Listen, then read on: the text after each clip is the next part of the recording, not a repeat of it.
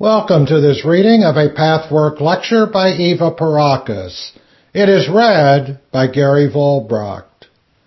Pathwork lecture number 33, 1996 edition, July 11th, 1958. Occupation with self, right and wrong faith. Greetings in the name of the Lord. I bring blessings for all of you. Blessed is this hour. Many good, kind, and even spiritual people say, when hearing these lectures, that it is not good to think so much about the self. They feel it would be better to think more about other people. They say occupation with the self leads to selfishness. Of course, it depends entirely on how the occupation with the self is done, or in what way one thinks about other people. It is wrong to think about yourself in a destructive way, filled with self-pity, complaining about your fate, and brooding unproductively about things you may have missed in life, and about things you cannot control and therefore cannot change.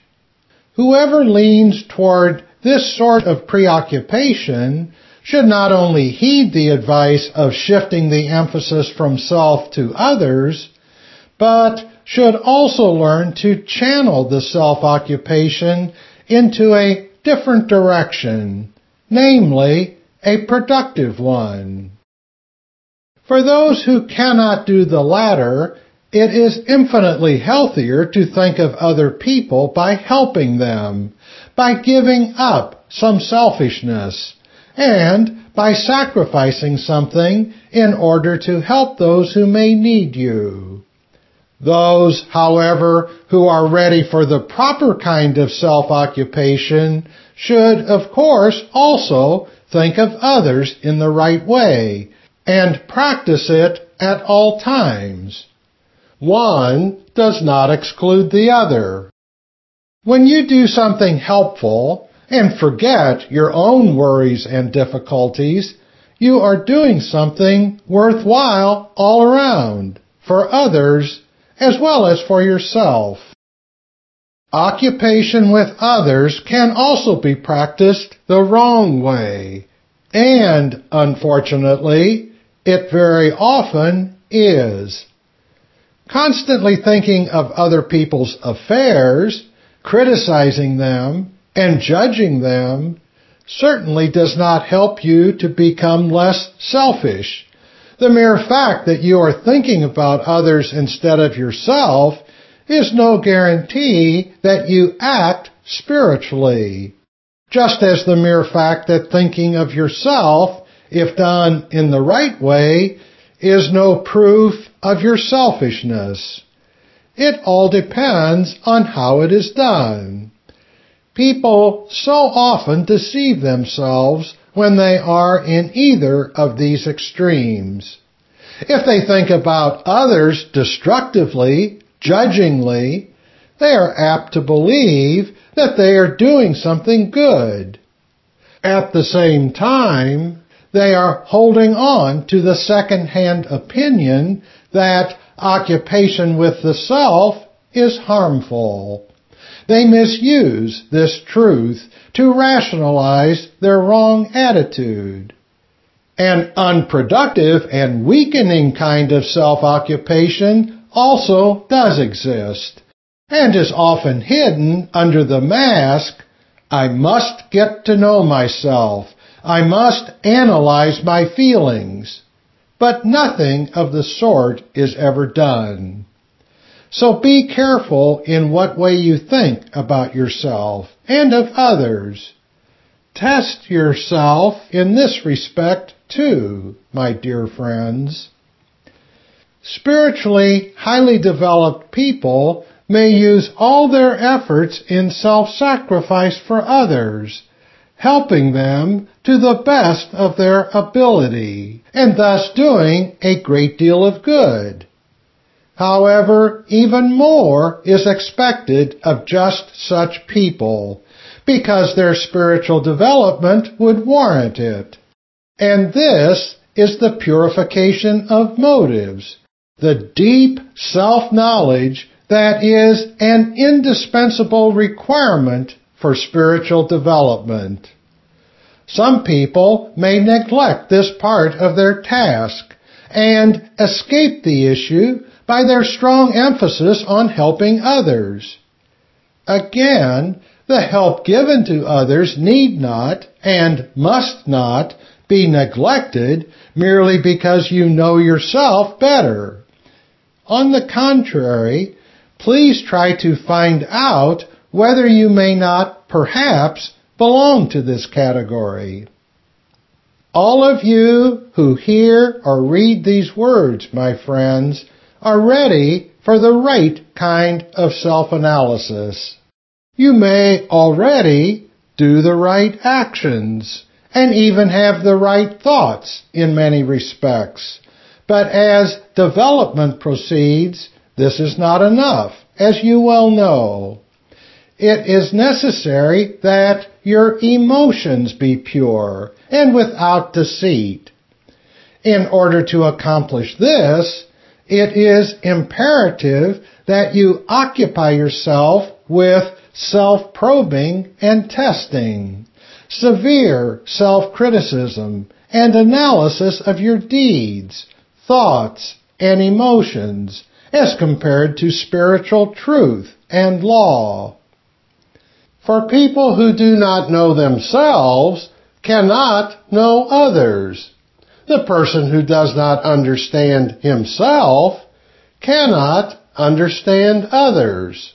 And he who does not love himself cannot love others. Again, the objection may be made that to love oneself means selfishness. Again, I say that this is only true if self-love is practiced by self-indulgently shirking the necessary pain of life. This is the small self that should not be loved, that must be severely treated by yourself. But if you have no healthy self-respect and do not love your greater being, which is the divine being you are, you can never truly love others. The right kind of self-respect and self-love can only come forth if you pursue and accomplish the spiritual development you have planned in spirit for this earth. If this is neglected, no matter how much you cover it with subterfuges and self-delusions, deep in your unconscious, the fact remains that you are not developing as you should, that you are breaking a number of spiritual laws in your emotions, if not in your thoughts and actions, that you are escaping yourself in some way. All this leads to self-despisal, which is the true cause of inferiority complexes, no matter how well they may be rationalized. Therefore, you can only respect yourself if you do the utmost in developing spiritually, in sacrificing for others. And only when this well-founded self-respect is present can you truly respect others. So you see, my friends, how the circle must close here, too. The more you practice the right kind of self-occupation, the more unselfish you must become, and therefore the better you will be able to help others and do good works for them. Think critically about yourself and be compassionate with others. But how many people, even spiritual people, do just the opposite? They ignore so many of their own faults, their sick trends, even those quite noticeable to anyone else, and are always ready to condemn others, if not in words, then in their emotions and thoughts. My friends, learn to accept other people's shortcomings, as you must learn to accept your own. Here, too, the right way to do so is all important. I have discussed this subject often enough, so I will not go into it again. To accept one's own faults properly means neither self-abusing despair and discouragement because you discover yourself to be more imperfect than you thought you were, nor does it mean to want to remain as you are. You will find two entirely wrong extremes, as well as the one most difficult right middle path concerning every individual human trend. Therefore, perhaps you will come to a better understanding that nothing in itself is ever good or bad, right or wrong. How it is done, whether the middle path between the two wrong extremes is found, determines whether you are on the right track or not. Only when you accept yourself in the proper way will you be able to accept others as they are and to live according to the spiritual law that demands that you direct your efforts where they can bring true results toward yourself. You are the only person over whom you have the power of bringing about change. You can never change another. Therefore, your efforts are lost in this direction. You can, however, help to influence another person by your change. He or she may then decide to change too. Your influence can only be truly productive if you set the example first. When other people's faults bring you disharmony of any sort, it indicates that deep down you resent even more the fact that you cannot change them. Your resentment means that you are breaking a spiritual law. It should be the best indication for you to determine where you stand in accepting yourself as you really are, and doing so in all humility. The more serene you remain in the face of other people's faults, the more you have accepted yourself as you are. Thus, you will have a healthy basis in your soul, no matter how many imperfections still remain in you. However, the more you fight inwardly against other people as they are right now, the more you refuse to accept yourself. Think of that, too, my dear friends. So learn to accept people as they are, and become tolerant of faults you yourself may not have. Often, you must go even further than that, however. You especially condemn in another person the very faults you yourself possess. You are not aware of this, of course, yet it is so. Only by getting to know yourself thoroughly can you accept other people better, understand them better, and love them better. You do not have to be blind to be tolerant. A basically intolerant person often does not want to see another person's faults when there is strong love or sympathy present. Not wanting to see the faults in this case indicates the deep fear that noticing the faults would mean to stop loving the other. This, of course, is nothing less than intolerance. If you could accept the imperfections of the loved one, you would not need to close your eyes. In addition to this wrong reaction, such a person will also be convinced that he is extremely tolerant because he never sees the faults in those he loves. This is another of the masks people so often put on. Real tolerance and real acceptance means to clearly see another's faults and not be afraid to love and respect that person any less because of them. With such an attitude, you not only help others around you, but you help yourself.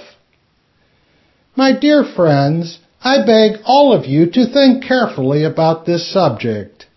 In your next meditation, ask yourself whether you are too critical about others, whether you actually condemn them, even if you do not consciously think so. Your emotional reactions to other people may amount to that. Test yourself in this respect and ask if you are not blind to some of your own mistakes, while so busily fighting those of others. I can assure you that if you do that and react in the right way toward your findings, you will gain a great new peace by this change of attitude. For what robs you of your peace and inner harmony is never what others do, but always and solely your own wrong attitudes and inner fights against conditions you cannot change. And what is more, you are not supposed to change. You are supposed to change yourself. Once you have done that, you will be free and will feel a new independence from other people's behavior or reactions, and know that in the last analysis, they can never bring you any harm. Now, I should like to discuss two aspects of faith. Many people are sincere in their endeavors to pursue spiritual development, yet their faith is not whole. Somewhere there is always the hidden doubt. Is it really true? Is it not imagination? Am I not being deluded about all this? I should like to talk about what to do with such a tendency, my friends. In the first place, it is not advisable to push the sneaking doubts aside. You do this so often in sincere goodwill, for part of you does not want to have these doubts. And somehow you think that by hiding them, they will disappear. But, as you know, nothing can really be successfully dealt with that is pushed into the unconscious. You are afraid to let the doubts rise to the surface because you assume that they might change your course. You might then fail in your spiritual endeavors. However, this need not be so. Once you clearly understand that your doubting part is not the whole of your personality, and notwithstanding its existence, there is another part of you that does believe, you will not fear that the recognition of your doubts may lead you to give up your spiritual strivings. The human soul is full of contradictory currents in all respects. The sooner you understand this, and do not despair when you encounter the negative part that you do not want to recognize, the better it will be for you. The trouble connected to doing so arises from your mistaken notion that either one or the other trend is true. Yet, both have their reality in your soul and fight with one another. This fight can never be won as long as you lack the courage to acknowledge the side in you which you do not like to own. It will be easier to do that, as I said, if you understood in principle that you can, and in fact do, consist of two contradictory currents simultaneously. Whether this concerns the issue of faith versus doubt, or any other inner problem, makes no difference. Once you have acknowledged in yourself the doubting part, follow this advice. Know that it is God's grace when this complete knowledge, to which I do not even give the name of faith, and the experience of God's existence is given to a person. Develop your own humility about your lack of complete faith. Say to yourself, I have not yet deserved this grace. I am not the judge of what I deserve or not. I have to fight my way through with my half-faith. The willing part of my being wants to develop and become a better and emotionally more mature person, so as to handle life better and love and help others more effectively. In this endeavor, I will patiently and humbly wait until the grace of God is given to me. If you cultivate these thoughts and feelings, continuing to battle with your lower self that always wants to obscure the way and obstruct your path, one day, I can promise you, this complete faith must be yours. Then you will have experienced God in such a way that you will be utterly convinced. However, just as other people's experiences and grace cannot be convincing for you, regardless of how hard they may try to tell you, so will it be when you experience God's truth and existence in your life. You will not be able to transmit this to others who are still battling for the attainment of this divine grace, complete faith. Each individual has to gain this major experience and fundamental change in soul development by his or her own efforts. Another aspect of faith is this. There are people who have complete faith, as complete as can be possible for the individual in question. For every impurity of the soul somehow influences also the completeness of faith. Perfect faith would mean no disharmony in your life whatever, and no fear in any respect. But none of you have gone that far. However, there are some in whom faith is stronger than it is in others. In people of this kind, there often is an unrecognized feeling that he or she is something special to God, a favorite child. He holds a very particular position in his relationship to the Father. He is something quite unique and thinks he can possess God for himself. This is a harmful feeling and also a dangerous one. Dangerous because there is so much pride contained in it, and also because it is so very easy to deceive oneself.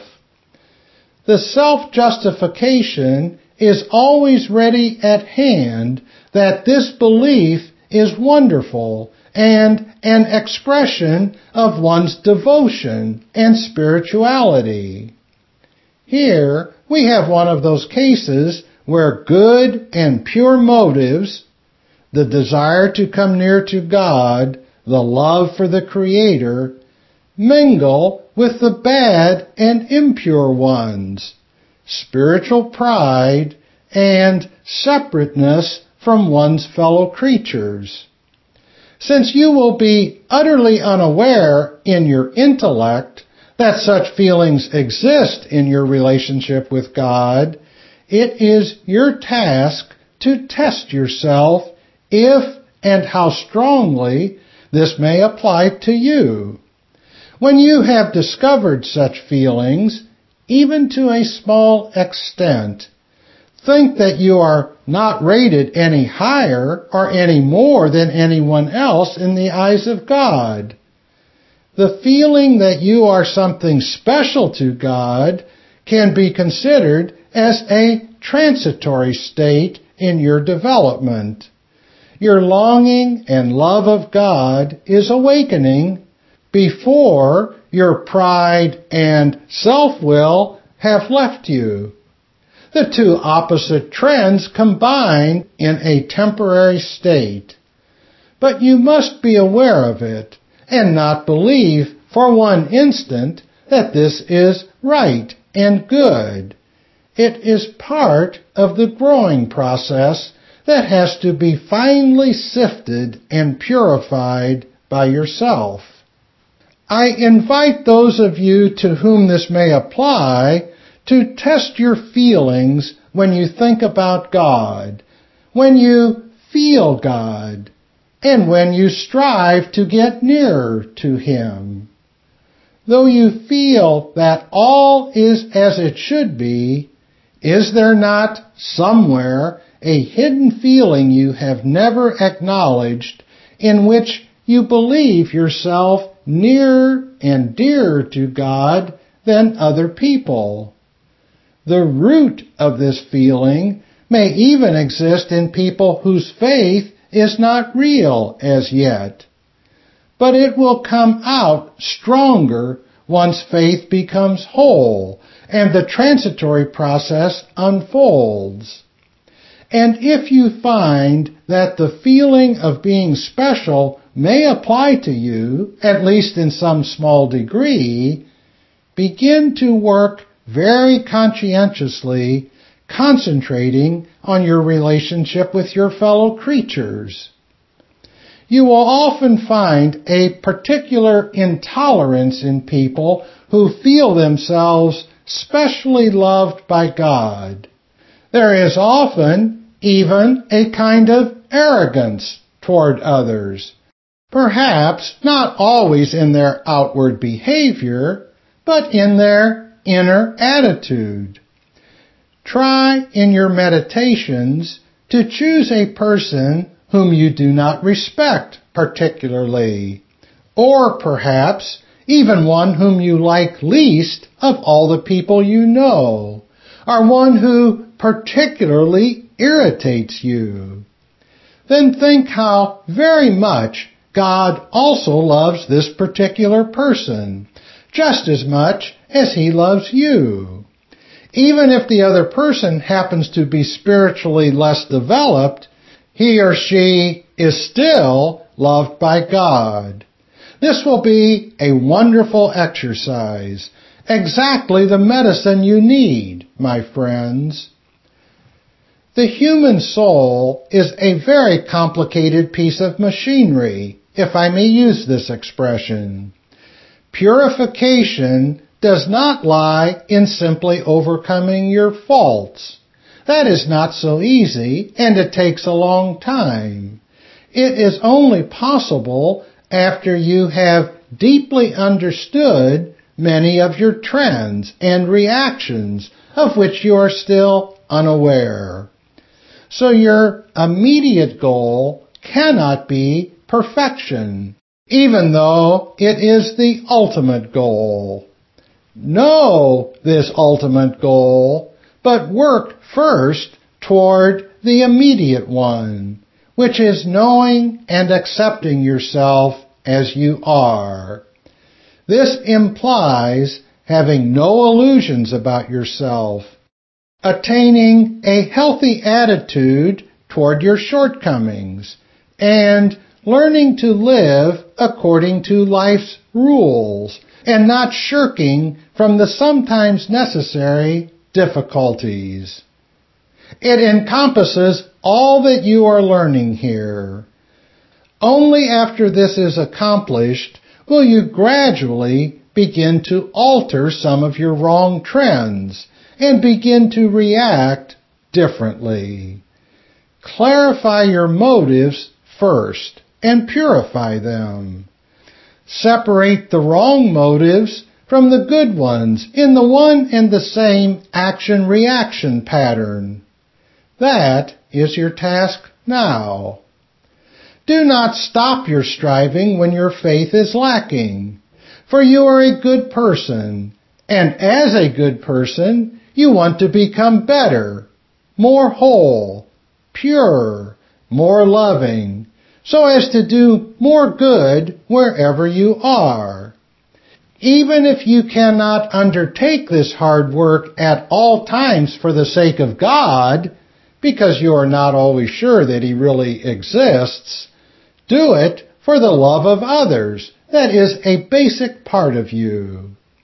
Often, a person whose faith is still weak has a greater love for other human beings than someone else whose faith is strong and who feels, as mentioned before, that she holds a special position in God's eye. Both are transitory states and will, one day, even out and harmonize in perfection. Moreover, when tests befall you, as they must, pray that your thinking capacity should not be paralyzed. That is what usually happens to a person in a difficult situation. Just hold on to this thought. Father, give me a clear outlook, even though I find myself confused and unhappy and mixed up at this moment. Help me not to forget that which I otherwise know. Let me see Thy truth in this situation, not as it appears to me at present in my very limited outlook. We often observe that when you are undergoing a test, your view of things is completely distorted. When you are convinced that your negative outlook is the only truth, you so easily despair. You even forget in such moments that which you otherwise know perfectly well.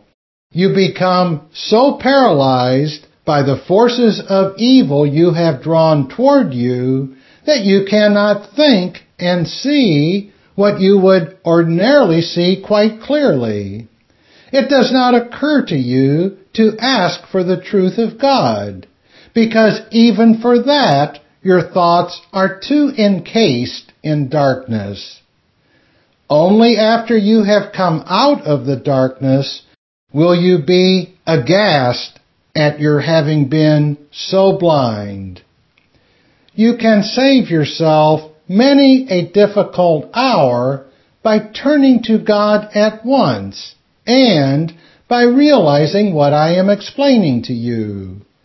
Fight the temporary blindness by training your thoughts to delve into the unconscious, the part of your soul where the forgotten truth may be found. Train yourself for future tests so that you will meet them with better mental equipment. This has been a reading of Pathwork Lecture number 33. For more information about other Pathwork materials and programs, please visit the International Pathwork Foundation website at www.pathwork.org.